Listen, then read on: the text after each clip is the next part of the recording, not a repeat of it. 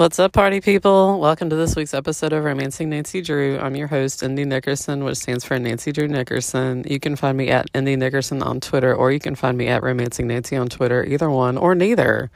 Feel free. It's fine. This week's episode is on the Scarlet Slipper mystery, which sounds like it's a new party drug. Have you tried Scarlet Slipper? It is fantastic. This is book 32 in the series, and we are in 1954 now? Yeah, we're in 1954, y'all. We are deep in the post-World War II period. There are TVs everywhere. Things are weird. The cover of this book is...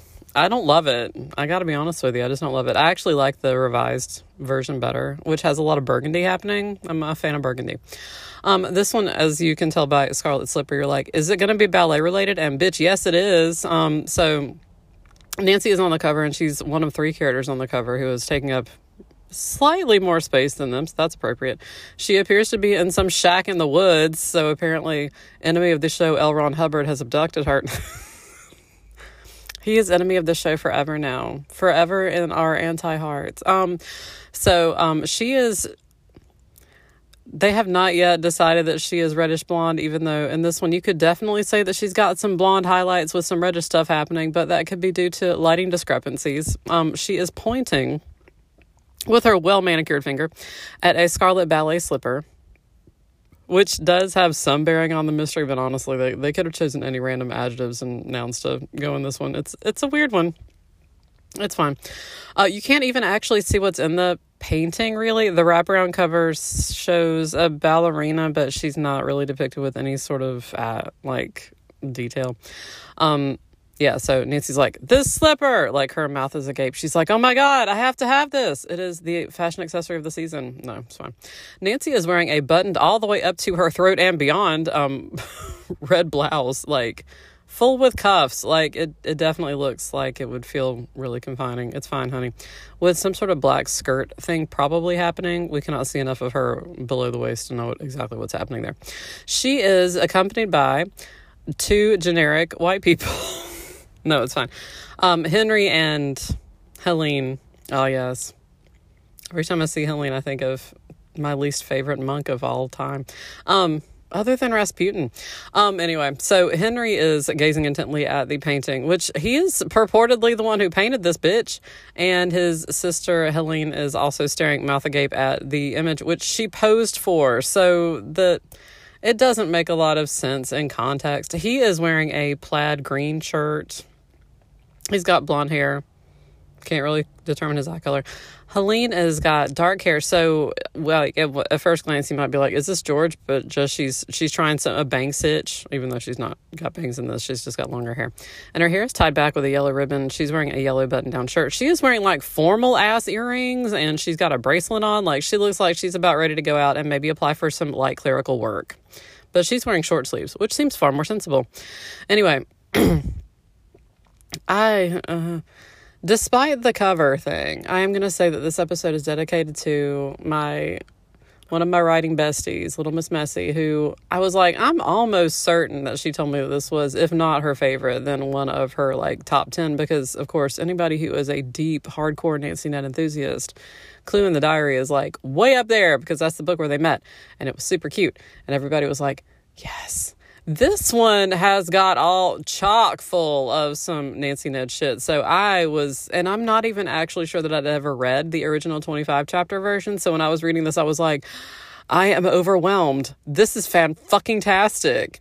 The mystery part, shut up. Nancy Ned, yes, y'all doing some shit right. I don't even know who's responsible for this, but you did good work. So let's jump right in.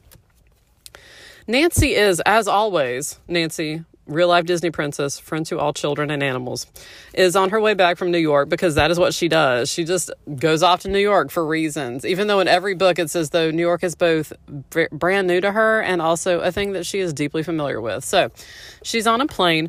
Hilariously, they're like, it's a 4-engine transport plane, and this guy across the aisle is like, son of a bitch, the plane's gonna crash. And Nancy's like, only one of the engines has stopped. Which between the two of them in this situation, while I am always best, I would have been the we're going to crash dude, because holy shit, when an engine goes out on your plane, you should freak out. I'm just going to say it. She's like, it's going to be fine. This is the end of all my work. My beloved Centrovia, which when I read this, I was like, okay, Ukraine. I'm just going to substitute Ukraine at all points for that. It's going to be fine. Centrovia, okay. 1953. Again, like I said, we're deep post-World War II-ish. But later in the book, they refer to the fact that the Centrovia conflict apparently happened around 8 years ago, which would be 1945. So it's... Again, like, World War II would have been very much in public consciousness at this point. But there's also, like, the sort of realignment of Centrovia is apparently like an Eastern European nation, Western European nation. They never actually fucking specify where the hell this place is. But anyway, so it's Centrovia. The people from Centrovia are like white Europeans, so they blend in pretty well. Honestly, there's some xenophobia in this book, which, hi, it's a Nancy Drew book. There's going to be xenophobia, like, along with some fat shaming. But anyway, so he shook a fist as if at the pilot, then buried his face in his hands. And I'm like, that's the way to do it. Shake your fist as though at the pilot. Same at all times. There were some people who get in the way. The guy quiets down. Nancy's like, see, it's fine. The plane lands. She's like, that wasn't so bad. And so he gets up, grabs his briefcase out of the overhead compartment and just hauls ass. Nancy's like, this is fine. Nancy put on the jacket of her navy linen suit. I love that she's like, for traveling reasons, sweatpants are the worst. I don't actually even know when sweatpants would have been a thing. But anyway, it's fine. Picked up her straw purse. I do love that the person who wrote this book saw the previous cover and was like, oh shit, she's got a straw purse with an N on it. I'm going to need to throw that in here. And walked slowly to the door. She paused to tell the stewardess how much she had enjoyed the flight, which I love. It's a nice detail. Like, you did good work. Person who wasn't actually driving the plane, just doing fantastic.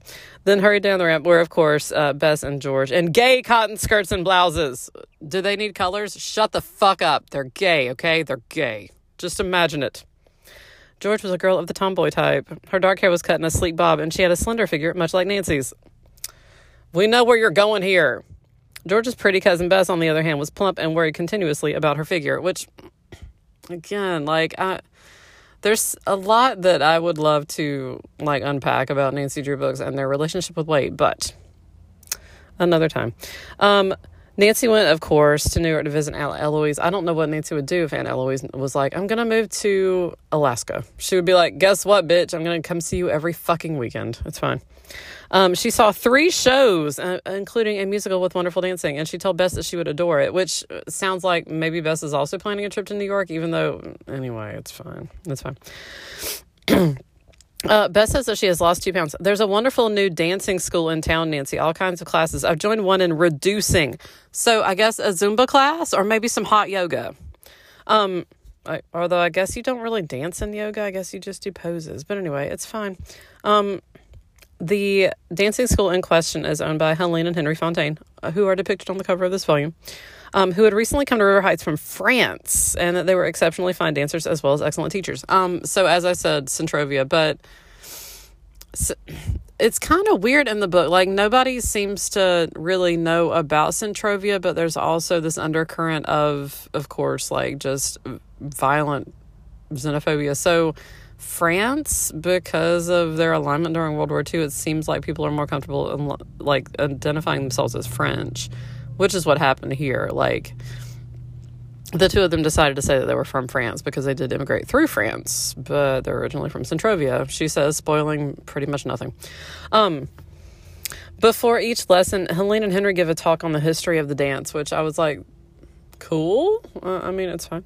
I mean, it's just to show how dedicated they are to it. But anyway, Bess apparently had left accidentally because she was on her way to pick up Nancy. She had accidentally left her purse at the dancing school. So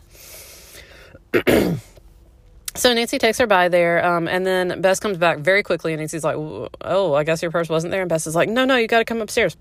So what happens is when they walk in, because Bess says that apparently Henry and Helene seem very upset about something. Oh, I'm sorry. It's Henry with an I. Put a little heart over it. It's fine. So Henry is a tall, handsome young man with blonde hair. He is leaning on an ivory and gold French provincial desk behind which his sister is seated. And I'm like, it's a new dancing school. It's a new dancing school that Nancy's never heard of before. She was not in New York for a year.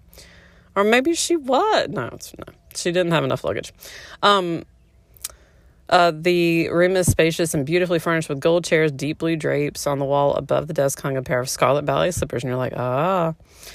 The building itself is an office building, and the dancing school is the second floor of it. So, anyway, so they've very well appointed this dancing school that they had, that has kind of sprung out of nowhere overnight. I've got a lot of questions about their funding. It's fine. Maybe there's some dark money involved. We don't know. Anyway, when they walk in, the two are talking to each other in French, which of course Nancy can understand. And she's like, "Now we must flee again." And Nancy's like, So she says, "Can I help you?" And Bess is like, "Nancy's a detective." And Henry is like, "A girl detective? You are very pretty and hardly look like a detective." Nancy laughed merrily. That's the best thing about me. I don't look like a detective, do I? No, it's fine. Anyway, so they received an unsigned note with a pair of red ballet slippers drawn at the bottom, just to make sure that it went to the right person. It says, "You will lose your lives if you do not leave this area at once. Do not communicate with any friends you have made in the United States." I was like, they're fair gaming them. L. Ron Hubbard, enemy of the show. L. Ron Hubbard is behind this at all times. Helene says this is the second note that they've received like this. The first note they actually received in France 18 months earlier, and that caused them to flee. So she says that they're Centrovians. And of course, Nancy has just heard the guy on the plane identify himself as a Centrovian. So she's like, this is never a coincidence. If I find a bunch of refugees from a country, y'all all interconnected somehow. Some of you gonna be villains. So the other note also said that the secret police in our native country was going to kidnap us and take us back there. And she's like, I'm afraid that that's what this one means. So, yeah, Nancy's like, what about the person who left the note? And no, they don't even know who left the fucking note. Of course they don't. They're like, Nancy's like, I saw a Centrovian. And they're like, what does he look like? He seemed very nervous and excitable, but, which is, I was like, I can't pick that out of a lineup, honey, unless they're, like, actively doing coke, but it's fine. So, they do agree to let Nancy investigate, but they do say, don't tell anybody here that we're from Centrovia because things. Centrovia had been overrun by enemy forces. Many people had fled. Due to the horrors of the occupation, many people had fled to other countries. This happened about 8 years ago, the young man explained. Our parents were among those who found refuge in France. Our name was Provac. When we reached Paris, we changed it to Fontaine. Helene said, my parents, perhaps I should not tell you this, joined an organization which aimed to overthrow these new rulers of Centrovia, but both of them died before anything was accomplished. The red ballet slippers belonged to Helene's mother, who was a famous ballet dancer. Our mother's death was caused by worry. At the time we fled from Centrovia, another family asked us to take a fortune in jewels with us to be used in helping the underground movement. Unfortunately, the new ruler suspected this and thus might cause my parents a great deal of worry by accusing them of stealing the fortune and tried to make them reveal where it was. Helene says that they didn't steal it. The jewels were just sold to basically finance the whatever word you want to fill in there, huh? I guess it depends on which side you're on.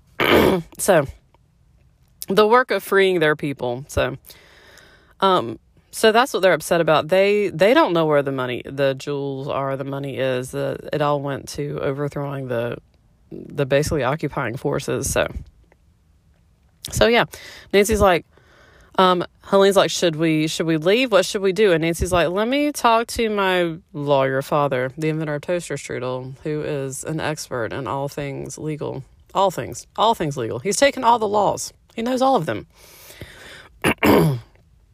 So the problem is, of course, that they have a dancing school and they've got people who they've promised to give lessons to and all sorts of things. And Nancy's like, well, surely they would not expect you to wind up your business on like a moment's notice. And I'm like, of course they fucking would. They don't give a fuck. But anyway, Nancy's like, well, basically she tells them, you need to leave here, but we will keep your business going for you. And that way, whenever this is resolved, you can just come right back to it because like a lot of people around here seem to really like you. So, why would you abandon everything that you've already built here? And they're like, fantastic. That sounds fantastic. Oh, bitch. Nancy's like, I'll try to find a way out for you. I'll try to find a way past what's going on. Oh, thank you, said Helene. You are a true friend. And just to think, we have known you only a few minutes. And I'm like, again, real life Disney princess friend to all children. May I call you Nancy? The young detective smiled at Helene's charming old-world manners and said from now on they would be Helene and Nancy to each other. And will you please call me Henry? Her brother asked, a twinkle in his eyes. Please, Nancy. Nancy blushed a little and said, all right, Henry. Why did I slip into Blanche Devereaux Southern at that point? Anyway, this is the only place in the book that this happens, because please understand that I am deeply sensitive to these things, because go the fuck to hell, Henry. But anyway, that's the only time he does anything like that. So, Nancy, of course, after they get back in the car to go talk to her father and see what's going on, they spot the guy from the plane, and Nancy's like, stop, we gotta go. Anytime they see anybody on the street and Nancy's like, stop, let's go find him, I'm like, bitch, that would never work for me. Anyway, I get that, you gotta have shit to end chapters, but for fuck's sake. Anyway, and then we have a slight recap where it's like, the case of The Secret of the Old Clock, italicized to make sure that we are in proper MLA formatting. And then the ringmaster's secret was only recently she had finished working on a strange circus intrigue. And you're like, it was all those things. You're not wrong. Again, enemy of the show, L. Ron Hubbard. So now Nancy's excited about solving this case. Nancy headed for her own home, a large, spacious dwelling which stood back some distance from an attractive street lined with old sycamore trees. She pulled into the winding drive bordered with flower beds and parked the car. As she hurried up the flagstone walk to the kitchen door, Hannah Gruen, the Drew's housekeeper, came out to meet her. I always love the way that whoever wrote the book decided to depict her house, because I'm like, is it going to be a fucking mansion? Because, spoiler alert, in this one, it's got 3 fucking stories, y'all. Eventually, Helene and Henry come to stay at Nancy's house, and they put Henry goes on the 3rd floor, and there's an attic fucking above it, and a cellar. Like, son of a fucking bitch, y'all. Anyway, and she's supposed to be middle class. And I'm like, sure she is, honey. Togo's in this book, and you're like, if Togo's in this book, then Togo's going to bite a villain, like, or at least bark at them vehemently. I love you. Carson comes in. Nancy tells him about the Centrovians. Mr. Drew is like, this sounds very serious. I would rather you did nothing about the case until I consult government authorities on the subject. I'm flying down to Washington this evening to consult with government authorities about things. And Nancy's like, oh, okay, well, I'm going to keep looking for the random guy that I saw on the plane. And Carson's like, that sounds great. Seriously. Why is Carson going to Washington? Why? Maybe he's trying to finally pin some stuff on L. Ron. I don't know. Anyway. At 9 o'clock, a taxi comes to take Mr. Drew to the airport, and then the bell rings on the front door, and it's Mrs. Boyd, who Nancy recognizes as one of their neighbors. And she's like, I want to talk to your dad. I need to sue the ass off somebody. And Nancy's like, he is not here, but I can take a message. And she's like, Mr. Howard downtown at the jewelry store, I think I want to sue him. He gave her, well, he didn't give her, he sold her a bisque figurine that appealed to her. It was priced pretty high, but I bought it. After I got home, what do you think? There was a long crack in the little statue. So she pulls out this dancing girl statue, and Nancy's like, oh, I mean, it looks great. But there's a flaw that runs up a fold in the skirt, and Mrs. Boyd said that she took it back to Mr. Howard immediately, who inferred, did not say, but inferred that she was the one who damaged it, and then said that the damage wasn't enough for him to actually, like, take it in exchange. And she's like, what do you think, Nancy? And I'm like, first off, not a legal representative, just a moderate approximation of one. But anyway, so Nancy's like, well, let me go talk to him. Mrs. Boyd is like, that sounds fantastic. So Nancy goes to talk to him. She points out the crack, and he's like, I mean, it's just... Psh. And Nancy's like, I think it was tampered with, though. And he's like, well, why would somebody do that? And Nancy's like, I don't know. It just looks like maybe somebody tampered with it. So he gets out a little thing to widen the crack, and the figurine just falls apart. When they open it up, it's hollow inside. He had only recently received a box of these things, so he goes and opens up the box and finds that all of them have a similar flaw in them. And when Nancy's like, can you open up all of them? And he does, and they find a slip of paper inside one of them.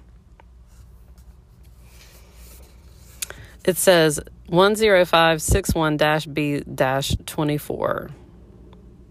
And Nancy's like, a code! A fucking code! Which, I love it. But anyway, it's fine. And they're like, clearly this was not the inspected by number. That makes no sense. Anyway. So Nancy's like, okay, can I buy all of them? Actually, she buys all of them before she asks him to basically wrench them apart. He says that he will sell her the entire box for $5, which... is over 50 in today's money because we live in hell. So she's now got a box of broken figurines for, why not? Why the fuck not? Why not spend $50 on a box of fucking figurines? It's fine. Nancy decides that she will try to crack whatever the code is. She asks about the guy who delivered them, and the guy says that the person had red hair. His last name was Wart with an E on the end of it. He seemed like he was about 5'8", had graying hair. And at the time of his call, wore a light gray suit. He was pallid and had deep-set eyes that kept darting around nervously, but he seemed like a nice fellow and certainly was a good salesman.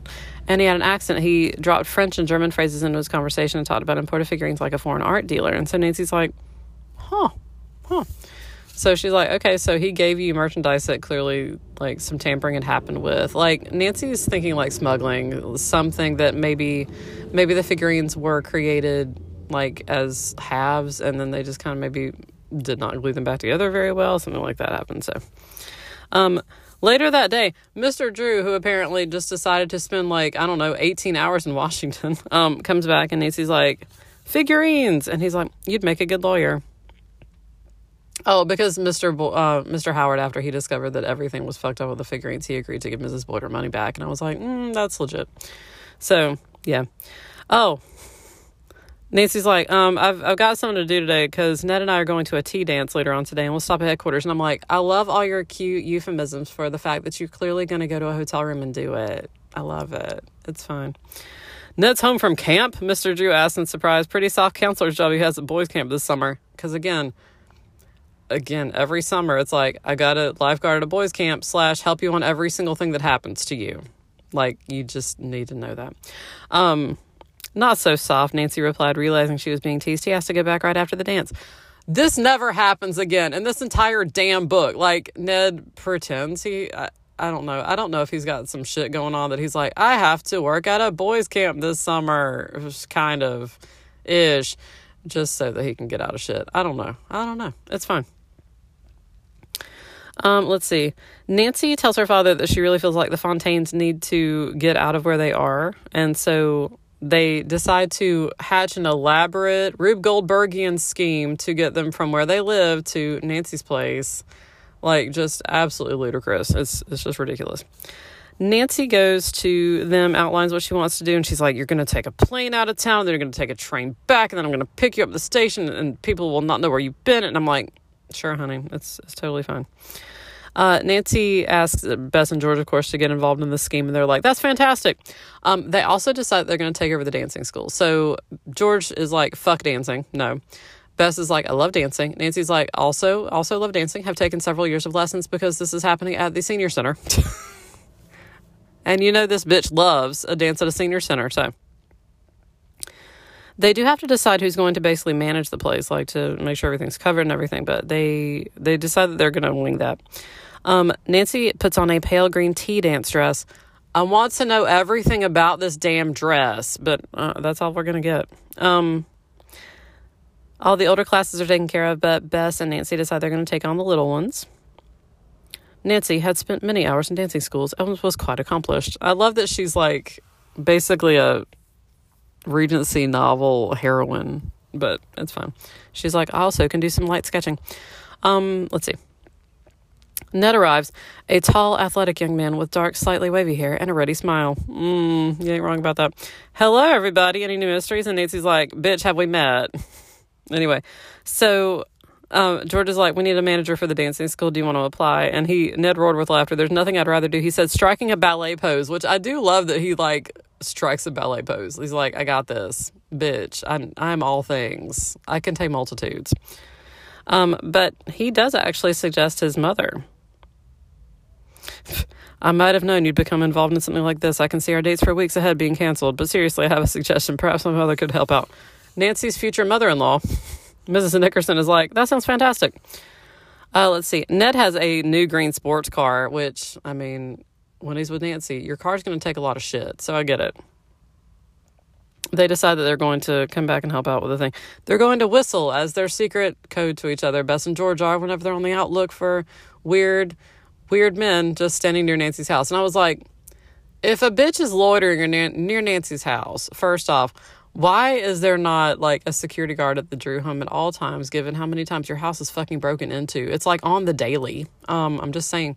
Second, why are cops not patrolling your house constantly? Because again, you're wealthy white people. So maybe some Dobermans. I don't know. Anyway, Nancy and Ned go to the dance, which seems to be like an afternoonish thing, and then they're away until 9 o'clock. I'm like, yeah, y'all banged in a hotel room. I love it. I'm here for it. I'm 100% here for it. It's fine. So they do their incredibly ludicrous thing. Bess and George spot a guy who's standing near and seems to be watching Nancy in her dad's house. They get the guy and they're like, aren't you from Centrovia? Like, George is like, I got this, because Bess, of course, is like, fuck this shit. She's afraid of everything. He paused to light a cigarette, so you know he's bad. So George is like, aren't you from Centrovia? Oh, I've been looking everywhere for you. I wanted to write an article in the newspaper about you. Let's go interview you. And he like senses that there's something suspicious and is like, what's going on here? George is hoping that she will run into a policeman, which again, I'm like, yeah, you're near Nancy and her dad's home. Like, that seems like a legit thing. But he's like, mind your own business or I'm going to call the police. And I'm like, he was the one fucking loitering in a neighborhood with that, you know, that some shit's about to go down. Like, for him to threaten to call the police is ballsy. I like it. It's a bold move. It's a bold move. They don't hear from Nancy in the time that they thought that they would. Nancy parks at the River Heights airport, having driven Henry and Helene to the airport, and points to the waiting plane, which belonged to a friend of Ned Nickerson's. Like, oh my God, what the fuck? Like, Scrooge McDuck money. Fucking Scrooge McDuck money, y'all. Oh my gosh. Oh my gosh. Anyway, there's somebody at the airport that she sees staring at her. She's like, oh my God, what if they've been told? Somebody else comes up and is like, has a French accent. He's like, I'm a friend of the Fontaines. Where are they going? And he's like, he shakes his fist at her. If you don't tell me, it will go badly with you. You are playing a dangerous game, mademoiselle. And she's like, I've got nothing to tell you, bitch. Move it. Anyway, so yeah, it's just all bad. He actually follows Nancy from the airport and forces her off the road. And then, like, she has to stop her car because he's basically boxed her in. And that's when he comes out and threatens her. Another car comes by with a young couple inside. And they're like, the young woman inside is like, do you need any help? Nancy's like, no, but can I just follow you back to town? Because, safety in numbers. And they're like, oh, yeah, that's great. So they just let Nancy's car follow theirs, which is pretty cool. Eventually, they make it back, which is ridiculous. Nancy spots somebody outside and is like, oh, no. And it's her dad because he got back and was like, I'll just, be on the lookout. That's fine. Let's see. They show them they have their little midnight snack of sandwiches and milk. Oh, they're like little baby toddlers. Oh, God. At breakfast the next day, Helene notes that she forgot that she had signed up for a coaching job for the big charity show to be given at the senior center. It's the Civic Center, but oh my God, it's the senior center. Let's just own it. It's seniors. So Helene's like, can you tell Mrs. Parsons, who's in charge of it, that I needed to give it the coaching? And Nancy's like, sure. So when she goes in, she finds out that for the show, the main soloist has also like basically pulled out of it. Her dad was helping with her. He's gone. And she's like, everything's falling apart now, Helene, and blah, blah. And she's like, oh, and also Millie Koff, who is the solo performer who had to pull out. They checked out of the hotel last night with no explanation. She's from Centrovia. And you're like, Centrovia, of course. Mr. Koff is a writer. He's an eccentric, excitable person. His daughter is the talented ballet dancer. So, yeah. Basically what happens is Mrs. Parsons is like, how about you take the part? And Nancy's like, girl, I'm okay, but I'm not great. And Mrs. Parsons is like, fuck that noise. You are Nancy Drew, Disney princess and friend to all children. You can do this shit. And Nancy's like, she said, look, if you can't get Millie back, I'll pinch hit for you, but otherwise, like, we're going to work really hard on getting Millie back. So. And then, of course, Nancy's future mother-in-law, Mrs. Nickerson, is there at Henry and Helene's dancing school waiting for her. She is very pretty with her prematurely white, wavy hair. And I'm like, Nancy, you are responsible for every white hair on that head. Her petite figure in her stylishly tailored cotton dress. What color is it? Fuck you. Anyway, Nancy's like, thank you so much for helping. I know that I drag Ned into shit all the time, but I'm really happy that you were able to help. And yeah. So basically, Nancy goes and decides that she's going to start practicing for the dance that she has to do. And she's laughing at herself because she's like, I'm not going to be nearly as good as anybody else, but at least I can have fun doing it, which, I mean, I like. It's nice that she's not like, yes, I have learned all of the Swan Queen's dance. It's fine. But anyway. So that seems like a good place to pause. Hang on. So Nancy's back at the dancing school, like filling into the front desk because I think like Mrs. Nickerson had like a previous engagement that she couldn't get out of.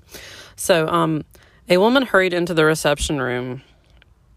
She was a coarse looking person. You're like, oh, villain. Okay. Like that's all there. That is their code for villain. If you are coarse looking, then guess what? They have already decided. Wearing too much makeup and a strong pungent perfume. Again, like, it's really interesting to me that it's like, if you are trying to overperform femininity, then we are going to distrust you mightily. Interesting stuff happening. She was dressed in a flowered red and green dress. I was like, Christmas colors! And a red hat was perched on her helter-skelter reddish curls. So it's like, you're not performing femininity correctly is the problem. Like, you're too flashy. You're just too flashy. And you smell. Where's Helene Fontaine? The woman asked abruptly. Nancy's like, she ain't here right now, bitch. I'm Mrs. Judson, the woman said tartly. Helene is a good friend of mine. I've heard she left town. The idea of her going without telling me. What's her address? And I'm like, I guess this would work on some people, but I would just stare at her and be like, what the fuck business is it of yours? Because if she wanted you to know, she would have told you, bitch. But anyway, that's me. That is not Nancy at all. Nancy's like, I'm afraid I can't give it to you. Because it is my own, bitch. Anyway. And she's like, she wouldn't run off without telling me. I need to know where they are. And Nancy's like, I cannot tell you. And then she goes into a tirade. And Nancy's like, look, girl, you need to leave. Like, we're done here. So Nancy actually gets out from behind the desk to escort the lady out. She's like, there are children present. You need to shut it. So Mrs. Judson, shook herself free, turned halfway around, and jammed her elbow hard into Nancy's hip. And Nancy falls the fuck down the stairs. And you're like, of course she does. If Nancy has to perform anything like a dance or a golf, she's going to get injured. And it's going to be bad, but not enough to prevent her from doing so should the need arise. She might have to power through some shit. She might need to pop an oxy. We don't know. But anyway, so Nancy's at the foot of the stairs like, what the fuck? And Mrs. Judson just proceeds down the stairs and walks over her, like, prone corpse. And Nancy's like, holy shit. And she doesn't even, like, say, oh, are you okay? That was a bad thing that just happened. She's just like, fuck you, buddy. So Nancy, of course, can't really get up at that point because her right ankle won't support her weight at that time. And George walks in and is like, what the fuck? And Nancy's like, this bitch not be down the stairs. Go get her. Go get her. George tries to follow her, but George actually follows Mrs. Judson to the post office where she picks up some mail that apparently was sent to her general delivery. She gets an upset look on her face. She tears up the envelope, but George does manage to get a piece of the envelope that she doesn't discard appropriately, which has a stamp on it that says Par Avion. So fun. Anyway, yeah. In the meantime, Bess, who is old hand at this, who knows exactly what to do, puts some ice on Nancy's ankle and binds it up so that it'll feel better. So Nancy looks at the bit of envelope that she's got and she's like, this is interesting. And so she gets Hannah to steam the envelope off, and they find underneath it the exact same code that Nancy found on the slip of paper that was inside the figurine. And Nancy's like, oh, yes, I love a fucking code. I love it. Whenever Henry and Helene find out that Nancy was basically thrown down the stairs by this coarse, not performing drag well person, they're like, we'd never bid for you to get hurt. This is too dangerous. And Nancy's like, bitch, I eat this for breakfast. Like, I don't know what I would do with myself if I were not being tossed downstairs. It's fine. I'm a stunt lady. It's fine. They do not recognize Mrs. Judson. They don't know who that is. They don't know the handwriting that's on the envelope, any of that. So, yeah, it's fine. They try to solve the puzzle, but they can't find anything, honestly. which they're like, it could legit be anything. It doesn't seem to be any sort of substitution cipher. They try some stuff and none of it really seems to work. So Helene feels bad that they were not allowed to basically pay for room and board. And so Nancy's like, girl, we look at all this room. We're fine. We're fucking fine. So Henry says, I used to be a portrait painter, so let me paint your portrait as like exchange for letting us stay here. And Nancy's like, that sounds great. My dad loves having paintings of me. They fill the house. It's like some sort of weird Dorian Gray situation, and I'm fine with it. So let's do it. Anyway, so Nancy poses for her portrait in a dainty ice blue blouse. I like it. I like the symbolism. It's like, Henry, you cannot touch this. So, yeah, good times.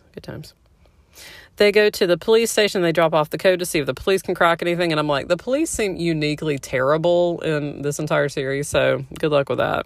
Like, especially later with the thing that's going to happen that I'm not going to spoil for you yet. Nancy and George go around town. They're trying to find any clues on any of the Centrovians that are just wandering around town.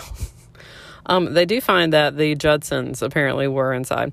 The woman called the man Raul or something like that, R-O-W-L, and Nancy's like, that was probably Raul, so cool, what were they talking about? And she's like, I didn't hear the first part of it. They seemed to be arguing. The woman finally said, you better come across with a nice bit of jewelry from me or I'll spill the beans. And Nancy's like, yeah, that sounds right. Anything else? Anyway, apparently the man was upset that she lost the envelope for the letter that she passed over. And Nancy's like, yeah, because I got that bitch. They also are trying to find maybe where they're staying so that they can find out anything else about them. They go to an apartment building nearby that is on the same road that they mentioned in conversation in passing, because of course that waitress was like, I wrote everything down, and they said something about Oakwood Avenue, and Nancy's like, thank you. So they go there. There's a French guy who lives there, Guillaume, who has a waxed mustache, and I'm like, Hercule Poirot. It's fine. But anyway, so he's like, hi, ladies. And Nancy's like, yeah, do you know anybody else who lives here who's kind of trash? And he's like, oh, the Judsons. Yeah, they moved out this morning. And Nancy's like, fantastic. So, they go home. Nancy's like, Ned! And Ned's like, you got a busted ankle? So Ned says, well, I thought we could have a date tonight. Nancy's like, we kind of need to stay home. Like, cause he mentions they could double date with Henry and Helene. And Nancy's like, yeah, we should probably stay home because they can't be out for reasons. So, and also busted ankle. So they decide to stay home. So they just have a little 4-person date, which is adorable, like playing cards and stuff. Nancy's like, how about you have dinner with us? I can promise apple pie. And I'm like, your cute little euphemisms. I love it. And it's like, it's a date. They draw the drapes. They invite the Fontaines downstairs. The weird thing is that, let's see. Yeah, the conversation between the teenagers had just turned to a comparison of customs among teenagers in France and the United States when the doorbell rang several times. And I'm like, I want to know everything. How were French teenagers different? But anyway, so Hannah goes and answers the door, and a man walks in with a handkerchief concealing his face, forces his way in, quickly shuts the door. Ned walks in and is about to tackle his ass, but he's just standing there, and he's like, you live here? And Nancy's like, yeah. And he's like, and then somebody else bangs on the door, and he's like, I was followed here, don't let him in. And they're like, what the fuck? George is the one who followed him in because he is a Centrovian. And you're like, of course he's a fucking Centrovian. My God, the place is just overrun with Centrovians at this point. Anywhere you look, if you throw anything, you're going to hit a Centrovian. So, Nancy's like, oh no, should we get... Somebody is like, Nancy, get the police. And Nancy's like, let's just hang on just a second. Okay, the guy identifies himself as the ballet dancer Millie's father. He is also the person that Nancy saw on the plane who grabbed his briefcase and hauled ass. So the problem is he's got something happening. He came to talk to Mr. Drew because he had a problem. When he grabbed his briefcase off the plane, he noted that it was not his briefcase. It was somebody else's. It apparently belonged to Mr. Busby. And I was like, Ruth Busby? No. So when he opened it up and saw that there were papers inside addressed to that person, he airmailed it to New York special delivery because, he was just trying to be nice. Then the trouble started. I had a phone call the following day from a man here in River Heights who said that the briefcase belonged to him. Busby had notified him and it was sending it along. The man here is David Judson of Oakwood Avenue. And Nancy's like, oh, that bitch. David Judson told me that Mr. Busby was a business competitor of his. As a result of seeing confidential material in the briefcase, he had learned several business secrets and profited from them by getting several large orders. And I'm like, this happened 4 days ago. What the fuck? What the literal fuck? Mr. Judson claims he has suffered considerable financial loss because of it and is demanding damages. And Nancy's like, is that a thing? So that is why Millie and her father packed up and left the hotel, is because they were trying to get away from that jackass. But he tracked them down and called them. They're in Cliffwood now. And he's like, I have a witness who was on the plane who saw that you intentionally took the wrong suitcase. And Nancy's like, I was there and I saw that you didn't intentionally take what the fuck? Like, I'll testify on your behalf. It's fine. The problem is, though, that Nancy's not sure whether to trust him. And again, the xenophobia is interesting in this book because Nancy is the one who experiences the least of it. Like, she's generally pretty careful in what she does and how she interacts with people. Like, she's distrustful of everybody-ish, asterisk, but the people around her definitely seem to be more xenophobic than she is. Very much more like, I don't think we should trust them. We don't know much about them. When it's like anybody around you, you're like, there are people who fleece people in River Heights, y'all. It's fine. So actually, Mr. Koff says that there were many wonderful dancers in Centrovia, but no more. No more. The hearts of our people are crushed. They do not have the time nor the spirit for singing and dancing. And I was like, Ukraine. But Nancy's like, is Millie going to be in the show if we can figure this shit out? And he's like, that'd be great. And he also knew the Provacs, who the mother was an exquisite beauty. They don't know where the children are. He says, if you ever hear of Henry and Helene Fontaine, let me know at once. And Nancy's like, So Nancy and her dad look at each other like, and Carson's like shakes his head slightly like, don't tell him. But then Henry and Helene like fucking bust into the room and Nancy's like, good job at being witness protection protectees. Like, oh my God, y'all. Oh my God. So they start like talking in Centrovian and waving their hands. And you're like, yeah, I like how you're trying to emphasize the fact that they are just like excitable foreigners. Everybody runs in and they seem very excitable and they're like, are y'all about to fight? Because we don't know what you're saying and you just seem super excited. And they're like, no, we were just we were catching each other on. We are excitable people. We were saying nothing which you should not hear. Again, with the whole, like, if you're speaking a different language, then clearly you're trying to hide something from me. Like, anyway. Let's see. So they tell each other their stories about the notes. Nancy's like, oh, yeah, we thought that you were the one who sent the note to Henry and Helene. And he's like, no, I would never have done that. Like, that's not a thing. Will you take my case? Et cetera, et cetera. George is like, I don't know whether to trust him. The Fontaines are like, we trust him implicitly. And Carson and Nancy are like, I don't know. And then Helene and Henry are like, oh, well, maybe we said too much. Because again, like, you don't know who's involved in this Trovian actual, like, underground movement and who's, like, a mole in the underground. There's a lot going on. That's fine. So, now that they know that Henry and Helene are there, Ned's like, okay, so my family has a cabin on Cedar Lake. It's a little place. At the end of this book, they have a party in there and they've jammed like 20 people in there. And I'm like, so when you say little, when you say little, you're like, in comparison to Nancy's like 5-story shit happening. Anyway, they're not using it right now. I'm sure my parents would be glad to let you live there, while they're in hiding, basically. And so they're like, yeah, that's great. So they pack up food and everything. Nancy and Ned take them out there. As soon as Nancy, Ned, Henry, and Helene leave, Mr. Drew drops George back at her house, gets back home. Hannah gives him a phone call, and he says the call was from Mr. Coffey. Has received a good lead in connection with his case and wants me to join him in New York, so he's just leaving by plane. I'm going to meet him there. I'll take the next plane that leaves in about an hour. So Hannah's home alone because, of course, everybody else is off doing other errands. And a man and a woman wearing masks are at the front door, because somebody knocks at the front door, and Hannah's like, oh, I guess Nancy must have forgotten her key. But when she opens it up, they, of course, rush inside, masked, slam the door. Where are the Fontaines? And so it's a bunch of them, trying to pimp slap Hannah and be like, where are they? We're going to fuck you up. And then Togo, of course, comes after them. And the guy, grabs Togo and wraps him up into a drape from the hallway. And they're like, if you don't tell us, you're going to regret it the rest of your life. And that's the end of the chapter. So we pick back up with Nancy and Ned, who are like, we're so glad that you were able to stay in this cabin. When they pull up to the cabin, though, there's a light on inside, and Ned's like, hang on, I'll be right back. Ned's like, I'm just gonna play this off. When he goes up there, a couple of his fraternity brothers are using it. They have a standing invitation to use the place whenever they want to.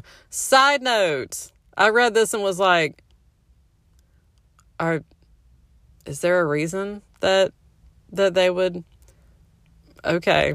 Because, from that point on, I was like, clearly the two of them are in a relationship, and Ned is like, you can use my bathhouse anytime. So they're like, oh, no, you've got fraternity brothers who are staying here, and, we don't want to put them out or anything. And Ned's like, there's no reason that you can't all stay here together. You can depend upon the boys to keep our secret. I'm like, because we're keeping theirs. In fact, it might be a good thing to have a couple of strong-armed guys on hand if any of your enemies show up. And I'm like, sure, that's fine. Helene laughed. I have heard much about these American fraternity boys. It will be nice to meet some of them, and they will be glad to meet you, Ned said. And I'm like, 'cause you're a dancer. No, it's fine.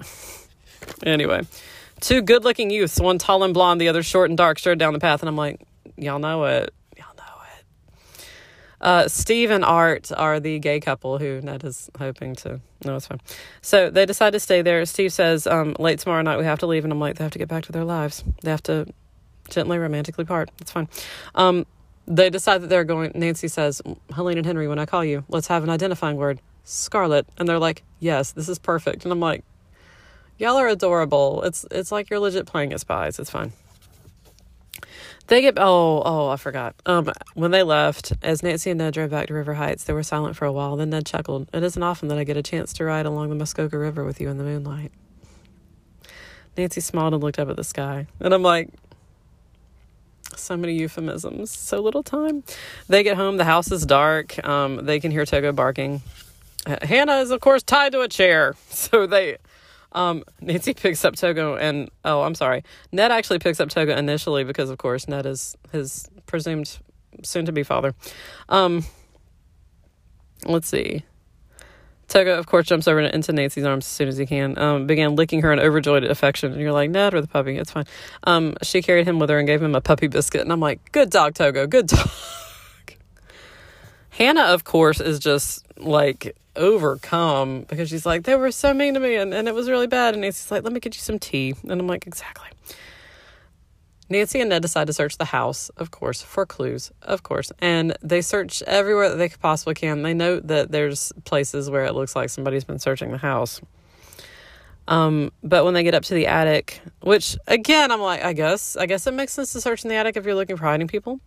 Nancy leaned over a trunk near one corner and spotted a small object on the floor behind it. And the light, she saw that it was a knife. Since it did not belong to the Drews, the Judsons must have dropped it. It appears to be a palette knife. And it's got a polished wooden handle with an R carved on the base of it. And Nancy's like, Raoul? And Nancy's like, Ned's like, does this mean that Mr. Judson's an artist? And Nancy's like, I don't know. I just don't know. Okay, so the next chapter, all of these chapters have titles, y'all. So the chapter of the thing that you're going to love for the rest of your life is called Ballet Interlude. And you're like, of course it is. Of course it fucking is. None of them are called, A Jackass Reveals Himself, which would work on all sorts of levels. But anyway, for nearly an hour, Nancy and Ned I'm quoting because sure this is what they were doing, talked about the clue of the R on the artist's palette knife. And I'm like, okay, that'll take you about one sentence. The rest of this, y'all need to bang it out. Both were sure it had special significance. Yeah, they bought it at a yard sale. No, it's fine. This goes along with everything that the villain has must be monogrammed at all times. Have you any idea how you might find out more about it? Ned asked. I think I'll go over to that apartment house on Oakwood Avenue tomorrow and interview the superintendent and that Frenchman who knew the Judsons. I'll go along, said Ned with a wink. Bess told me about that Monsieur Guillaume. I love that name. I mean, you're not wrong about that. It's so fun to say. Nancy laughed, assuring Ned that the man did not interest her. Y'all are post-coital. Like, I ain't into him. It's fine. But she said that she would be delighted to have Ned go along because, of course, it's another opportunity for us to be like, we need to go interview a suspect for several hours. Bye. And again, Carson's not home. What else y'all going to be doing? Early the next afternoon, a beautiful blue-skied Sunday, he picked her up in his car and they drove to Oakwood Avenue. As before, the superintendent, who apparently has nothing to do with his time other than avoid all responsibilities related to his actual job, did not answer his bell, so Nancy pressed the one for the Guyon apartment. She said, hoping that she was pronouncing it correctly. Anyway, so they walked down there. The Frenchman's in the doorway. "Ah, you have come back, mademoiselle," he said with a smile, "and you have brought your fiancé." Yeah, just let it wash over you. As he spoke, Monsieur Guyon twirled one end of his mustache, like Hercule Poirot, and invited the couple in. Okay, I'm going to say it. They don't say he's wrong. They're not like, oh, Nancy doesn't like laugh and duck her head and be like, no, we're just dating. Ned doesn't look at him and go, how dare you? Like, they just allow it. And I'm here for it. I'm here for this shit. They followed him in and took seats like, yes, we are engaged. Keep going. Like, oh my God. Like, okay, I get so little that this is just like earth shattering. You understand this. You were a great help to me the other day. So basically he asks if Nancy asked the Frenchman if the Judsons were artists, and he's like, no, they were dipshits. That's fine. I did not like him. You have been very, very kind. So then they go back home and Nancy finds out that her dad's back. And like, there's no fucking, well, in my book, there is a lot of fucking, but like, there's no like, oh, that was cute. Like, there's some stuff that happens later that feels deeply, deeply related to that, but it's fine. What Nancy and Ned find out whenever they return back home to find Carson when they are like, we did not have sex last night. It's fine. That phone call that called Carson away was a complete hoax, or apparently a hoax. There was nobody there to meet Carson's plane. Mr. Koff, whenever Carson reached him, said that he had not made the call. Nobody understands what's going on. He was thunderstruck. There's no one there. Nancy's like, okay, so somebody was trying to get you out of the way. They were trying to get you away from home. They knew that we had just left with the Fontaines. Like, this all seems bad. So, but he made it back. He hung out with his sister. Again, anytime you're in New York and Eloise is like, I'm here for you. What would you like to do? Broadway shows? Anything else? Because that's Broadway shows and shopping. Also some tea rooms. It's fine. So Nancy calls the Fontaines, notes that she found the palette knife with the R on it. Henry doesn't know. Henry doesn't know why anybody other than an artist would be using a palette knife. So Ned's like, this puzzle is too much for me. Let's talk a walk, Nancy. And I'm like, hell yeah, I know what that's a euphemism for. Nancy goes to tell Mrs. Parsons that Millie's going to be back in the show. She's like, oh, so I get to sit out? And Mrs. Parsons is like, hell no, you get to be in the show. I love you. You're a huge draw. You're going to be in the show. And Ned actually agrees and is like, you should totally do it. Nancy's like, well, okay. The next day, Mrs. Nickerson can't make it. She's got a sick friend, so Nancy and Bess have to take over. So they take over the little people class. Nancy gets to put on a ballet uniform, a ballet outfit with a tutu and everything. Let's see. Nancy, because of course Nancy has like an encyclopedic knowledge of anything that you care to mention, basically. Like, she's like, oh, let me give the little history lesson at the beginning of the class. So she's talking to the little girls about, because I did look really closely, and it seems that all the ballet dancers, all the ones who are involved in the little ballet dancing classes, do seem to be feminine. But yeah, they're like, oh, let's put on music and you do your interpretive dance to it. And the little kids start pointing and they're like, there's a witch! And Nancy's like, what the fuck? And it's somebody who is legit dressed as a witch, like with a witch hat, who is creeping around outside. And Nancy's like, the fuck? And then she's like, Mrs. Judson.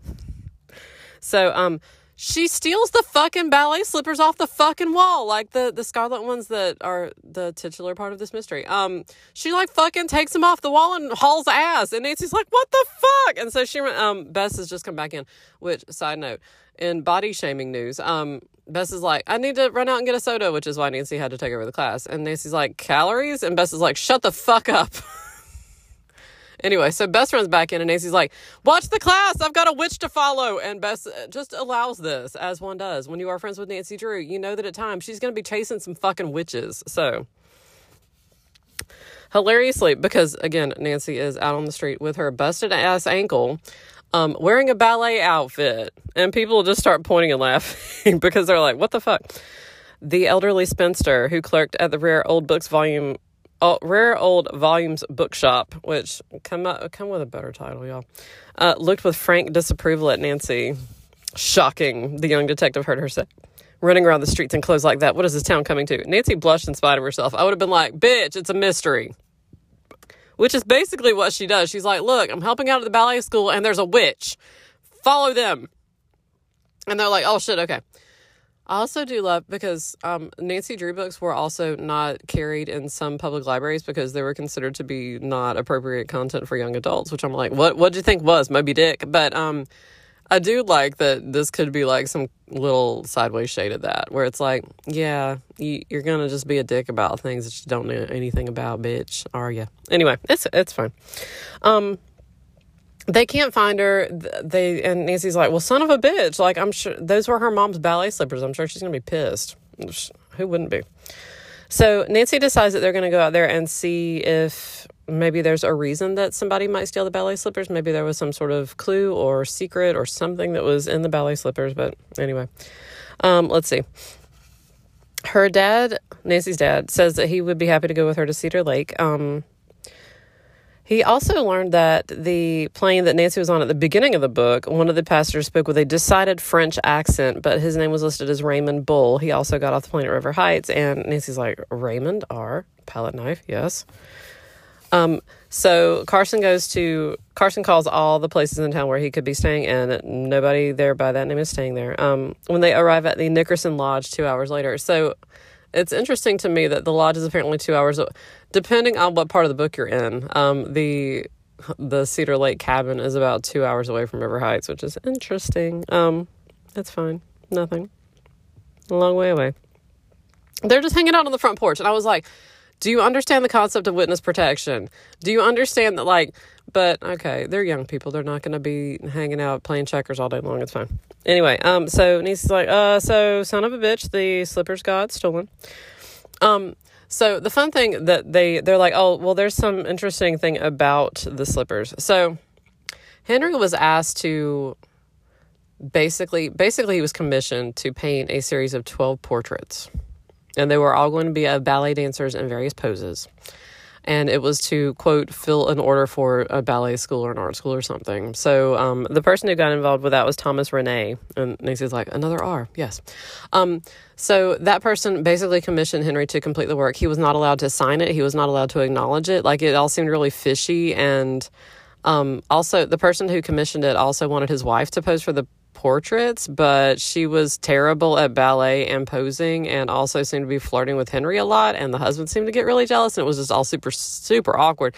So Henry basically got his sister to pose for the portraits instead. And in the last one, she's wearing the scarlet ballet slippers, so that's fun. But like right after he finished the last one is when he got the threatening note, and so I don't know if he ever really got paid for them. Like that was kind of up in the air. So everything was like super fishy as related to that. He's not sure what the hell happened. He's not sure where the paintings ended up. He knows where he painted them. Henry says, I was to be paid an attractive price. So I'm not sure that he ever actually collected on the work. But yeah, just as he was finishing the last picture, the warning note came for him to leave, so he's not sure. So they're not quite sure what was going on there, but Nancy poses for her own portrait for a while. Let's see. Yeah. Here's the thing about this book, like, and I'm going to go ahead and fucking spoil this shit.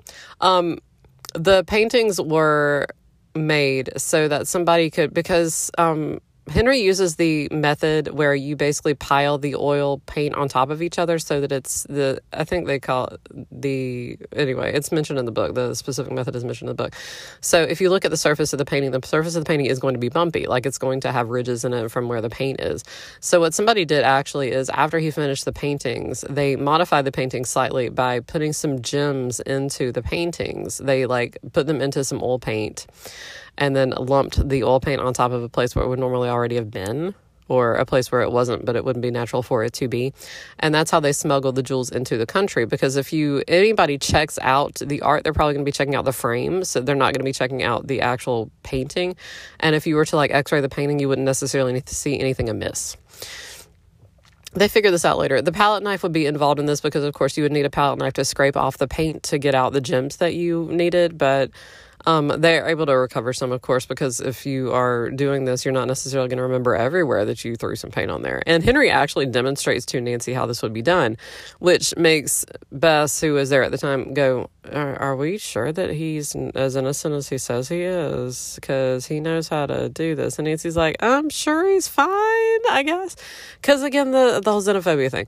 Anyway, so Nancy decides that she wants to track down the paintings. After they basically figure out what happened, that the paintings were used to smuggle the jewels into the United States, they decide that they're going to call places where it would be normal for these things to be placed. So they call dancing schools. They call different places where it would make sense for, portraits of ballet dancers to be. So they track down some of them, and they do actually find evidence in the paintings that that's what happened. They see like some of the modification, and they are able to recover some of the gems that were stolen in it. So that's what happened. So they know that Thomas Rene is apparently involved in something that's apparently smuggling gems into the country. So that's fun. Whenever they track down the paintings, they do find that all 12 of them were shipped to the United States on various days during the past 12 months. Raoul Amiens, which, of course, we have an R on a palette knife, so every suspect's going to have an R in his fucking name. Yeah, so they know basically that they've got this Raymond Bull, they've got Thomas Rene, they've got Raoul Amiens. They don't know if any of these are the same person. They just know that they're apparently involved in all this. Nancy places an ad in the paper, which, as you remember from our recent episode about the Nancy Drew Files thing, placing ads in the paper can be hazardous to your health, but it's fine. So they write, she puts an ad in the Gazette for a painting of a ballet dancer to see if she can locate any of them, because she's hoping that they're going to be nearby, because, of course, the people who are involved in the smuggling seem to be nearby. Nancy, of course, as a result of this, does get a threatening note that's like, stay off this case. So that's fun. The weird thing also happens that Mr. Koff, remember, he's like, oh, I'm going to stay in town and I'm going to tell the Judsons to fuck off and it's going to be fine and my daughter's going to dance in that show and they can just shove it.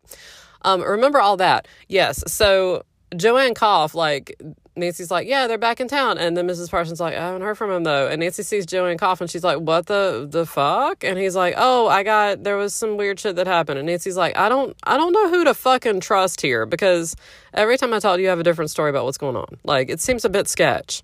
I mean, do you have people after you? I'm pretty sure you do. But also, like, I don't know. Everything's just super weird. He's like, oh, we just stayed overnight somewhere else. Like, some weird stuff was happening, and it's fine. And so, yeah. Nancy mentions the names of the people that she thinks are involved in the smuggling. She's like, are they friends of yours? And he's like, no. And then he's like, are you trying to... And she's like, oh, I just don't know what's going on. I'm just trying to find them. So yeah, Bess and George are like, I don't know. I don't know about any of this. The threatening note, stop your detective work at once or you will find yourself in grave peril. And you're like, bitch, you already are. So, I mean, it's fine. It's fine. Bess is so shaken by the note that she, like, doesn't even go when they hit a green light. She's like, oh no, this is really bad. And George is like, what the fuck? It's fine. It's fine. They go to another dancing school. They find that they find one of the oil paintings. One of them sells Nancy the painting for like $10 because she finds out that it's involved in smuggling. She's like, fuck no, I don't want to do that shit here. The next interesting thing that happens is that some fair gaming happens because Elron's behind all of this. Anyway, the dancing school, like half the class doesn't show up the next day. More than half of the little ballet dancing class, the one that Nancy and Bess have been taking care of, they don't show up. Nancy reaches out to them because she's like, what happened? Is there some sort of thing going on? And one of the moms tells her that she received an anonymous note. An anonymous letter informing them that the Fontaines had disappeared because they were wanted by the police authorities. The letters indicated that the dancers were involved in a serious scandal, which would reflect on the children if they continued at the school. And Nancy's like, that is bullshit. That is fucking bullshit. They are fair gaming you. They are fair gaming. They are trying to smear their names. Like, they're just being bitches. Send them back.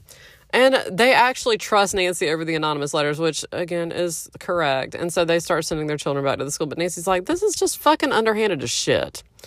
And, of course, it costs you nothing because it's anonymous.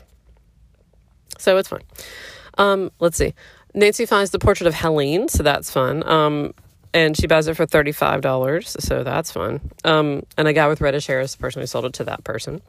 They take it to Henry and Helene, who are like, oh, yes, okay, so this is what happened. They were putting gems into the painting, so they demonstrate how to do it. They think that it's fun.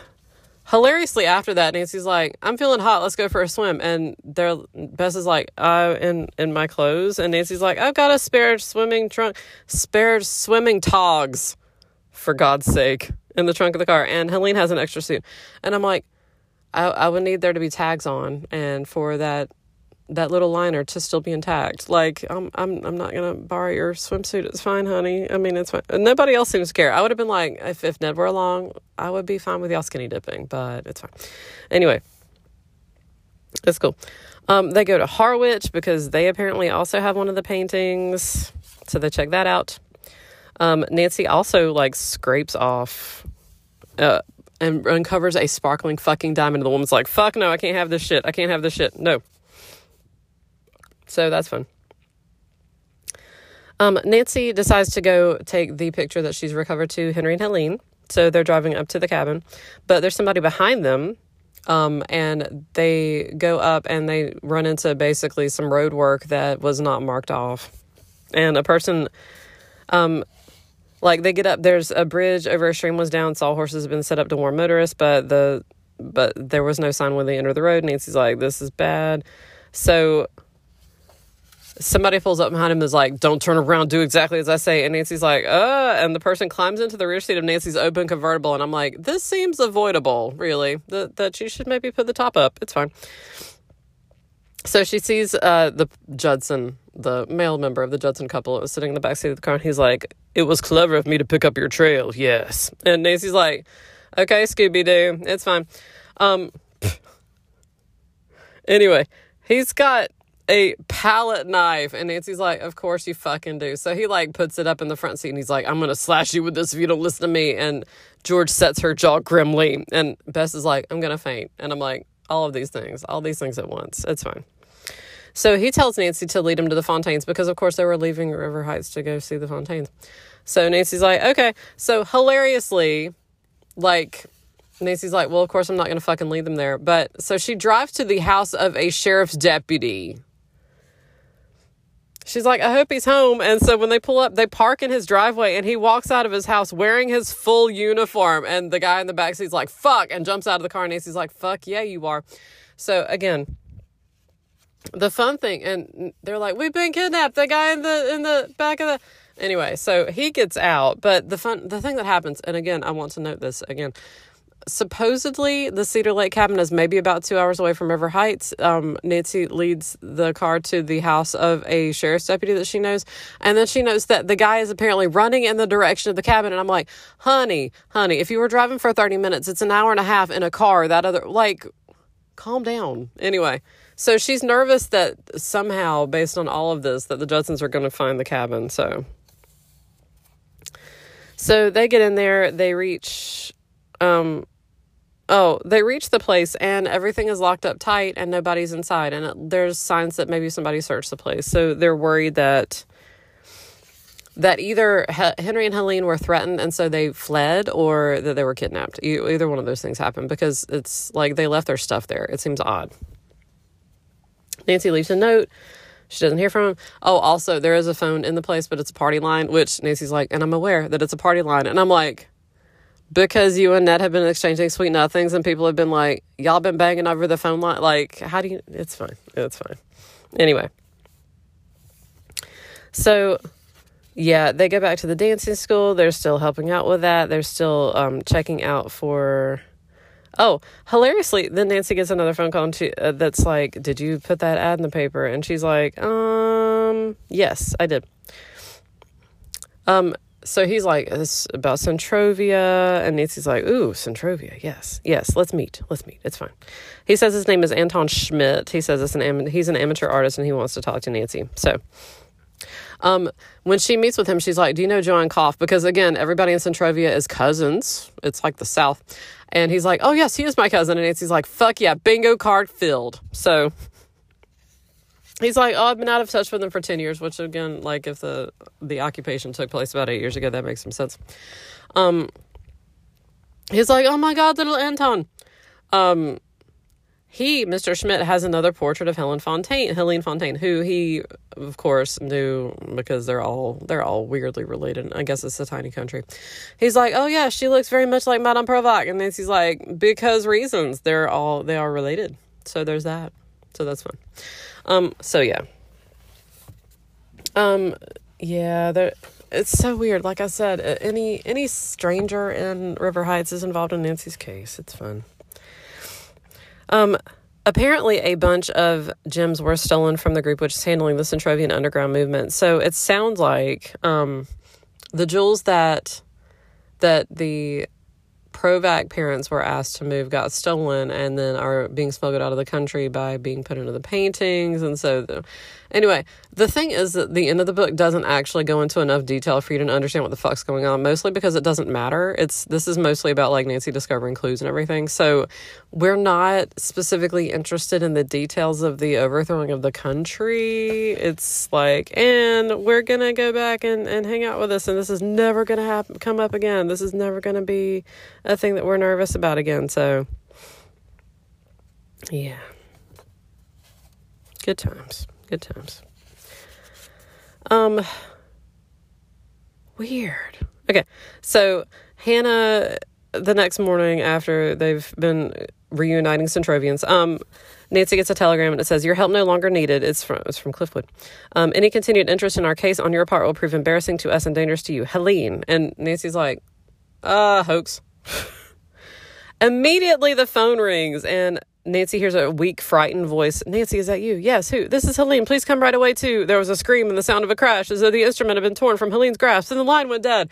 And Nancy's like, one of these is a lie. And I'm thinking it's a telegram. So, the telegram came from Cliffwood. So Nancy's like, I'm going to go over to Cliffwood and see if I can find out anything about the person who sent this. So George thinks all of it was staged. She thinks that all of it sounds like it's just all meant to draw Nancy off the path or something. When she goes to track down the telegram, the person has no information about it. It was, the sender refused to give an address. It was paid in cash. It was a woman, kind of loud in her dress and speech. And Nancy's like, yeah, I'm familiar with that witch. It's fine. So, Nancy goes to talk to her future mother-in-law. Like, legit, she goes. Then Ned calls and he's like, hey, how about a late afternoon ride and dinner with me? And I'm like, I love all the euphemisms that you're using in there. Okay, it's fine. You need a rest from the Fontaine case. Nancy agreed to go. She put on her pink sports dress. I have so many questions. Is it a sporty dress? Is it a casual dress? Is it a shirt dress? Is it a piece of lingerie that we are calling a sports dress with a trench coat over it? I've got a lot of questions. Anyway. She agreed to help Mrs. Nickerson with some of the clerical work until Ned arrived. She's like, I'm going to wear like a full stockings and garters get up, but just understand that it's for your son. Nancy asks if they can go to Cliffwood. She spots Mrs. Judson when they're on the way there going into she calls it hilariously a self-service grocery. And I'm like, what other sorts were there? Like, you just drive up and give some imperious orders to some sort of clerk and some groceries magically arrive, a delivery service possibly. Like, it's just weird to call it a self-service, I guess, because all of ours are self-service now, basically. Anyway, But she loses track of her in there because apparently it's pretty crowded. They note that she gets on the train, so they follow her. Every time the train stops, they go into the station to see if she gets off, and then they get back on to see. Nancy does actually find her when the train stops in Brandon, and inside Mrs. Judson's handbag, Nancy sees the stolen ballet slippers, and so the stiff toes on them had been pulled apart. Nancy concluded that Mrs. Judson had been looking for something in them. So a cop comes up and Nancy's like, arrest this woman. And Mrs. Judson's like, arrest her ass. She was harassing me. So they take them all to the local police station. Mrs. Judson's story is that Helene and Henry are the smugglers. Her husband is not involved. They're just trying to track them down. They are the good people. They are good people. So anyway, she's like, my husband and I never stole anything, blah, blah, blah. And of course, Nancy immediately, hilariously, her eyes filled. Okay. Nancy's like, this loud bitch is married to David Judson, who is also known as Raoul Almian. Mrs. Judson sprang across the room toward Nancy. The police will never find him. I'll never tell where he is, she screamed, her eyes filled with hatred for Nancy, whom she tried to claw, but was promptly stopped by Ned. Ned's like, people try to pimp slap my girl all the time. Try again. When the fracas was over, I adore that fracas was used. Ned said, Captain, I think you may know Nancy Drew by reputation. Carson Drew, the inventor of toaster strudel. Her father is Carson Drew, the lawyer in River Heights. Indeed I do, the officer replied, because again, all bitches in this entire country are like, Carson Drew, all shit. And I've read about your exploits as a girl detective, Miss Drew. Again, how does she ever go fucking undercover? Constantly the newspapers are like, guess what Nancy Drew's done again? Anyway, so based basically on the fact that they know who Nancy is, which again, I do love that in later cases, like people try to trade on Nancy's name because they know that she's got such wide brand recognition. Imagine her social media. Imagine it. Anyway, Nancy Drew endorses this car alarm. Anyway, so they're like, we will hold her and we'll keep looking for him. Hilariously. Oh my God. Nancy's like, I think that a brother and sister have been kidnapped. Is there any building in the vicinity of this town where you think they might be held prisoners without arousing too much attention? I'm going to pause here. The cops are sitting here like, if I had some kidnapped victims, where could I take them? And they sit there and think about it. And then one of them's like, oh yeah, there's an old farmhouse. I've got so many questions. So many. The cops are like, yes, I do routinely consider if I were a kidnapped victim, where would I possibly be held? Anyway, so they're like, yeah, recently somebody took over this old 2-story farmhouse in the edge of town, and Nancy's like, fuck yeah, let's go. So, when they went to the house, Nancy and Ned were stopped by a stooped, limping old man with white hair and a mustache, but bright, dark eyes. He had come from the barn. The man wore light blue trousers and a faded checkered sports jacket. Officer Donovan spoke to him, but apparently the man was stone deaf, for he shakily handed the officer a pencil and pad. Donovan wrote, who lives here? The man read the question, then penciled, my wife and me. Name is Brown. She is away. Sure, honey. The policeman said to Nancy and Ned, he must be dumb, too. I guess this is a false alarm. He seems to be all right. Let's go. Again, in these books, I would say it's the opposite of propaganda in that all the cops seem to be hilariously, ridiculously just too stupid to live incompetent. But anyway, Nancy made no comment as they headed back to police headquarters, but when she and Ned were alone, the young sleuth said, let's go back to the farmhouse. That old man is not deaf. How did you find that out? Ned asked, amazed, because this is an Encyclopedia Brown mystery. Nancy smiled. Before we reached him, I saw the man turn his head when a dog barked in the distance. And I bet you think that old man stuff is fake too, Ned said with a chuckle. Yes, I do. And he's not dumb. In that case, Ned went on, if he tries anything funny, I'll tackle him. Because Ned's answer to all problems is to tackle some asses. So Nancy and Ned return to the farmhouse and decide to wait to see if the old guy comes out again. And the person who emerges is not the old guy. It's a person with very dark hair, slicked back, and a young man. But it's the same clothes. And so Nancy and Ned are like, cool, liar. So, but Nancy was hoping that this would be David Judson, and it's not. It's somebody that she's never seen before. So she knows that they're probably involved, but she's not quite sure. Nancy and Ned go forward, and he's like, so you're not deaf and you're not old. What's going on? And he's like, you are detectives, in a French accent that I'm not going to try to replicate again. And Nancy's like, amateurs. I love that she puts an S on the end because she's like, Ned is not just my side piece. He is also a client. Anyway, So he's like, come on inside. And Ned's like, we'll sit on the steps, bitch. At once, Nancy knew he mistrusted the stranger. She wants to get inside to see if there's any clues, but Ned's like, we're not going fucking in there, okay? Anyway, so he's like, I've traced a couple that I think is involved in smuggling, and it's the Fontaines. And the next chapter is titled Ned's Ruse. Ruse is a word that honestly is mostly associated with Nancy Drew books for me, for these reasons. Anyway, so the person that they're talking to says that Henry and Helene were involved in the making of the paintings, etc. All this stuff. And basically, it's a lot of stuff that goes along with her own case, but he's also kind of trying to say that Renee, the art dealer, had no idea what was going on. So Nancy's like, so all of your information is circumstantial. Like, you just know that he painted the pictures. You don't know that he's involved in the smuggling. He's like, well, I guess that's true. But the Fontaines disappeared, so it seems appropriate to suspect them. And so French dude, who says that he is Renee, he says he's the art dealer. He says, I have a hunch that you young people will solve this mystery for me. And who do I have the honor of working with? What are your names? Before Nancy could say anything, Ned gripped her arm and then asked Renee, did you ever hear of the Colemans? Renee shook his head slowly. Nancy was puzzled by Ned's ruse, especially since she recalled that Coleman was his middle name. It's canon. I mean, I use it all the time. Ned went on, I think we'd better be on our way, dear. We can contact Mr. Renee about it later if we learn anything about the Fontaines or his missing portraits. Half dragging and half urging her. I like that he's like, I need to get you away from this place because you're going to sneak in there if I let you. Ned started off through the woods. They had not gone far when Nancy asked for an explanation of what he had done. I don't trust that guy, Ned replied. But what was the idea of giving him an impression like that? Impression like what? Ned asked in some surprise. Anyone who heard you would probably think we're husband and wife, especially an impressionable man like Renee. Ned laughed heartily. Well, someday I hope it'll be true. As for for your information, I hope he'll think we're married now. If he's a spy or kidnappers, I suspect he'd better not find out your name is Drew. Nancy agreed and said she did not trust Renee either. Again,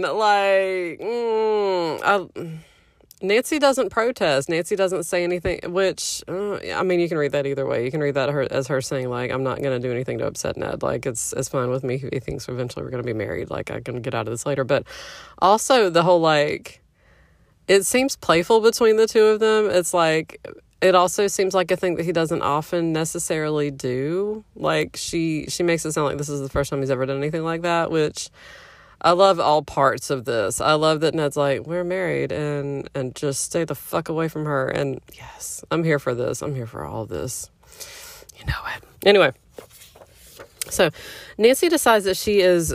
Ned says that he's going to go back and watch the farmhouse. Nancy says that she's going to go get the police. So Ned is waiting there, but dude gets out of the farmhouse, goes to and catches up with Nancy in the woods, gets her into, she got into Ned's car by that point. She has the keys to Ned's car. He gets the keys to Ned's car away from Nancy, gets her into the car, gets the car away from there. Ned's, of course, meanwhile, waiting at the farmhouse. When the guy gets back to the farmhouse and Ned's like, why are the police not here yet? Like, Nancy said she was going to come back with the police. Yeah. So the guy, when he comes back up to the farmhouse, he was like, oh, I was hoping I'd find you here. Your wife's had an accident down the road. I'm going to phone the police. And Ned is stunned, realizing the man means Nancy, which, again, I'm here for all this shit. I'm here for all this shit. Fake married for 12 seconds. And I'm like, yes, you're hitting all the buttons.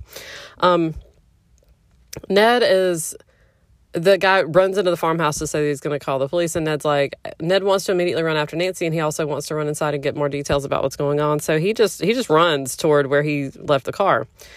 But it's not there. Then he sees another car pulling out from the farmhouse that has 4 people inside, and he doesn't know who's inside. He sees a blonde young man and a girl with dark hair in the back of the... I don't think they ever fucking explain who's in the car. Like, later they're like, no, that wasn't Henry and Helene. And you're like, but was it? But was it? But also, does it fucking matter? The answer is no. Anyway, Ned manages to go back to the farmhouse. Gets inside, calls the police. He says, have you seen Nancy? They're like, no. They send out a police officer. So the police officer escorts Ned to where he left his car. It's not there anymore. They follow the tire tracks. They follow the tire tracks to a place where the car apparently pulled off the road. The car is not there anymore. They follow the tire tracks a little bit longer. And then they do find his car, which had been pulled off the road.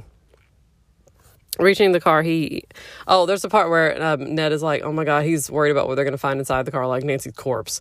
And he's like, oh my God, Nancy, Ned cried frantically. And you're like, yes. He ran ahead, stumbling now and then on the rough, broken ground. Reaching the car, he yanked open the door. On the floor of the rear seat lay Nancy, bound and gagged. Quickly, Ned picked her up and removed the gag. Oh, Nancy, are you all right? He asked fearfully. Yes, Ned, she said in a daze. And you're like, yes. Y'all need some restorative sex. Just go somewhere, to a cabin, and just bang it out. It's fine.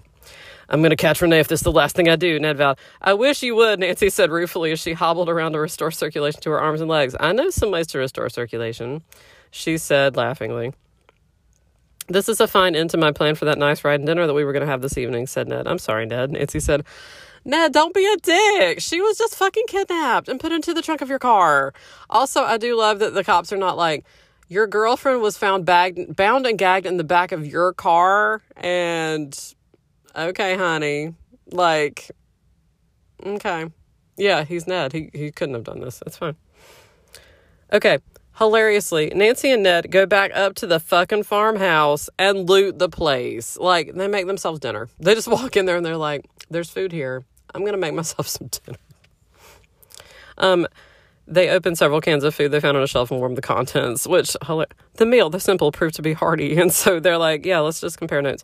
They go search everything. Nancy finds evidence that there was somebody dancing upstairs and that they, like, the tracks on the floor, the way that the dust was disturbed. She's like, Helene was up here.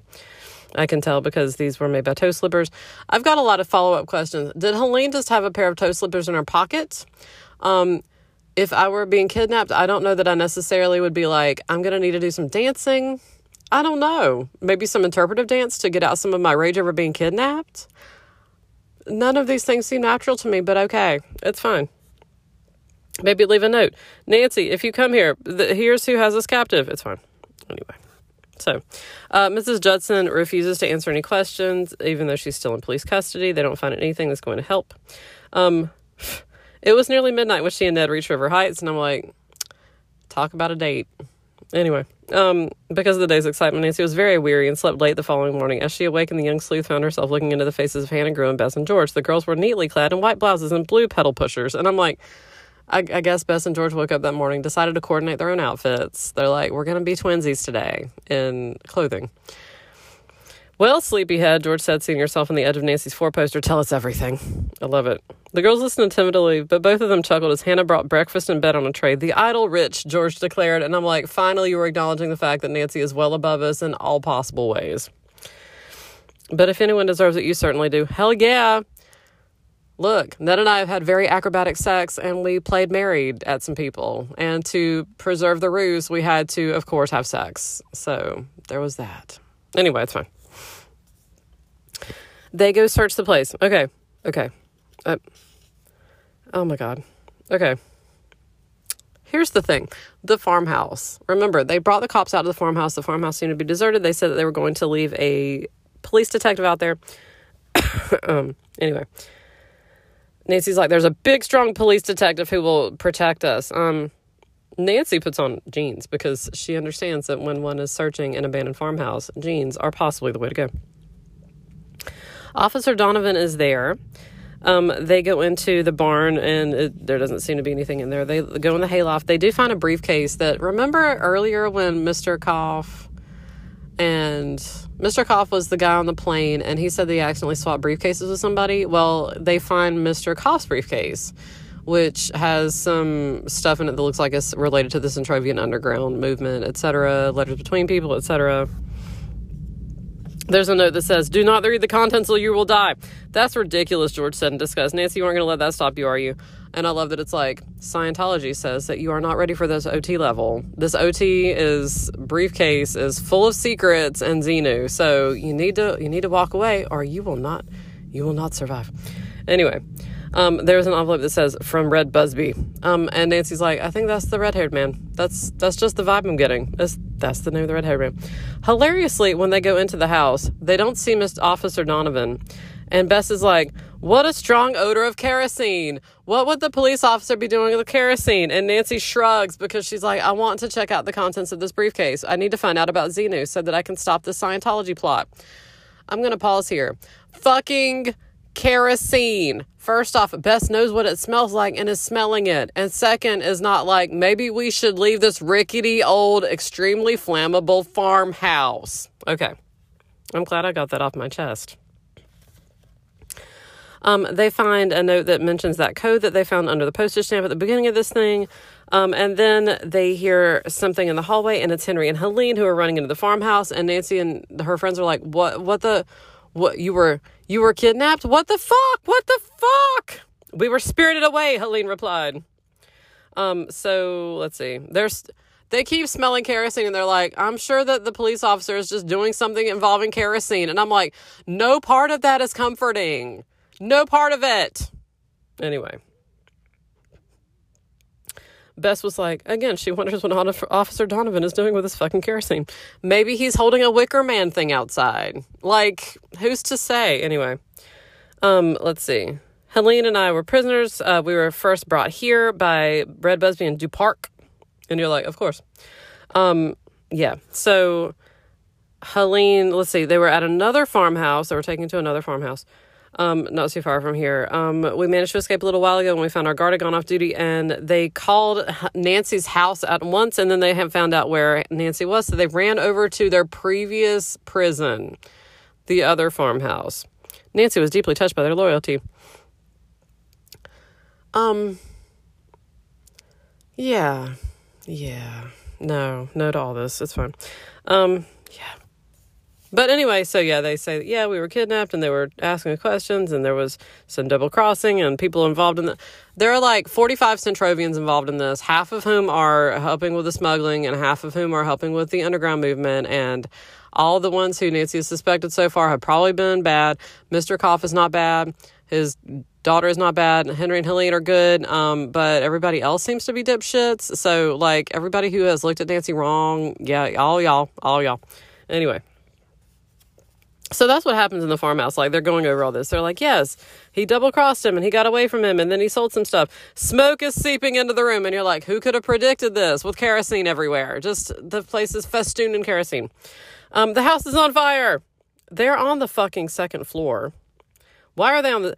Shut up. Why are they on the second floor? The kerosene. Also, they spot Officer Donovan's prone body at the edge of the tree line, and they're like, well, he's not going to help us. The wires have been cut to the telephone. When they look outside, they see Renee and Red Busby outside. Bess screams for help. The two men look up and sneer and then turn away, and Bess is like, fuck you. I love that Bess called for help from the two villains who set the place on fucking fire. They can't run off and leave us, Nancy's like. They're going to fucking run off and leave us. So they decide that they're going to, of course, as one does in these situations, knot together some bed sheets and form a rope so that they can descend to the bottom stair. So that's what happens. Basically, as soon as they get out of there, Nancy has stuffed all the papers that she possibly can into her pockets from that briefcase. As soon as they get out of there, the entire place just collapses to the ground. Bess is like, let's haul ass. They find the cop. A car pulls up. Bess is like, holy shit. And it's Ned, who is like, so y'all burned down a farmhouse. That seems about right. Ned, of course, had called Nancy's house to find out where he was, because at all moments, Ned is like, date? ? So anyway, the Carson has cracked the code, and that long string of letters and numbers is the passport issued to Raoul Amiens. So that's fun. And apparently the gang was using that as a code to note that their communications were legitimate and not being interfered with by outside forces. But my thing is that at all points, y'all have been double-crossing each other all over the place. So I don't see what a passport number is going to do about that. But it's y'all do you. Y'all do you. It's fine. The police officer got slugged on the back of the head because he was like, I was trying to find the source of the kerosene smell. And you're like, as a reasonable person probably would have been trying to do at that point. So Renee and Busby come out of the woods. Ned and Henry tackle their asses. The ensuing fight was of short duration. The officer comes in, handcuffs them. They're whining. You don't know what they burned down. Shut up. It's fine. So it's all good. It's all good. Everybody got arrested. Everybody confessed to everything. I think that the actual show, the senior center show, I think that one actually did go off without a hitch. I think that Millie was actually able to participate. It's fun. But yeah, it's just a lot of threats and people just trying to find things, and it's just all bad.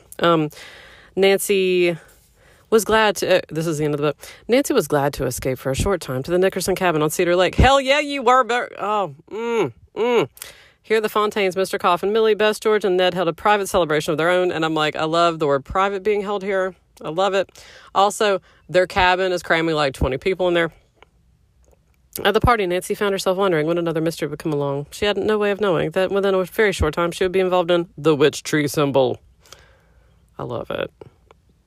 Henry and Helene are like, you saved our lives. Bess is like, do you think you're ever going to go back to Centrovia? Because Bess, I don't know that Bess has been the most xenophobic of everybody in this book, but she's been fucking close. And they're like, yeah, we'd like to go back to visit after peace is restored, but we would like to become citizens of your grand country until then. Henry is saying that he is going to finish Nancy's portrait because, of course, kidnapping interfered with those plans. And Ned's like, it should be titled America's Loveliest Sleuth. And you're like, cute note to end on. Also, you know that you're trying to get into her pants. So, okay. Important things to note from this book. You know them. You know them already. First off, that Nancy and Ned were basically mistaken for an engaged couple and said nothing about it. And then later on in the book, Ned's like, let's just pretend that we're married for like 12 seconds. And Nancy's like, I mean, okay. Like, I'm doing excited Muppet face. Just picture it. But like, oh my God. Okay. The central mystery here is just fucking bonkers as shit. Like, let's just acknowledge that. It's just a bunch of people who we're going to be, like, they blend in, they look white, but they're also apparently loud and flashy and also trying to overthrow some governments. I guess, continue to overthrow some governments. I mean, if you want to say that after you've ripped the mask off that capitalism was the villain all along, you would not be wrong here, because I would say that, yeah, it does seem very likely that the whole thing was, we're going to take the opportunity to steal some gems that are meant for the Centrovian underground movement. Like, it's just... It's just exhausting. So much kidnapping and Nancy being thrown into the backseat of Ned's car. Like, at this point, you would think that she would have formed some sort of escape hatch or maybe put a radio back there. Put something under the floor mats so that if ever you are kidnapped and put into the back of Ned's car, that you can just immediately call the police. Like, just saying. It's fine. So, yes. So, yeah, that's what happens in the 1950s in Nancy Drew books, is just a lot of... Also... if you're going to take any lesson from this book, please let it be this. If you smell fucking kerosene, get the fuck out. Find the source. Be careful. Maybe wear a helmet. But get the fuck out. Like, what the fuck? You're in an old, decrepit, like, fire hazardy farmhouse. Why the fuck would you stay in? It's probably even got, like, little chemical symbols on the outside of it. Like, this place will fucking blow. There's a film developing thing in the basement. It's just all bad. Anyway, so yeah. So that's where we're at for this one. I think Witch Tree Symbol, if I'm not mistaken, there's some fun Amish stuff happening in that one. So I think that we probably will do that one for next one. If we're going through the original 56, which there's some ones later that are just bonkers as shit, but it's fine. So yeah, we probably will hit up Witch Tree Symbol for next time. I will flip through it and see if Ned makes an appearance. I feel like there's some stuff there's some shenanigans on an Amish buggy, but maybe that's just my wishful thinking. So in the meantime, as always, keep an eye out for L. Ron Hubbard, who at any point may be like Gene Parmesan, wearing a captain's hat, pretending that he does not have ill interest for you. And stay sleuthy, my friends.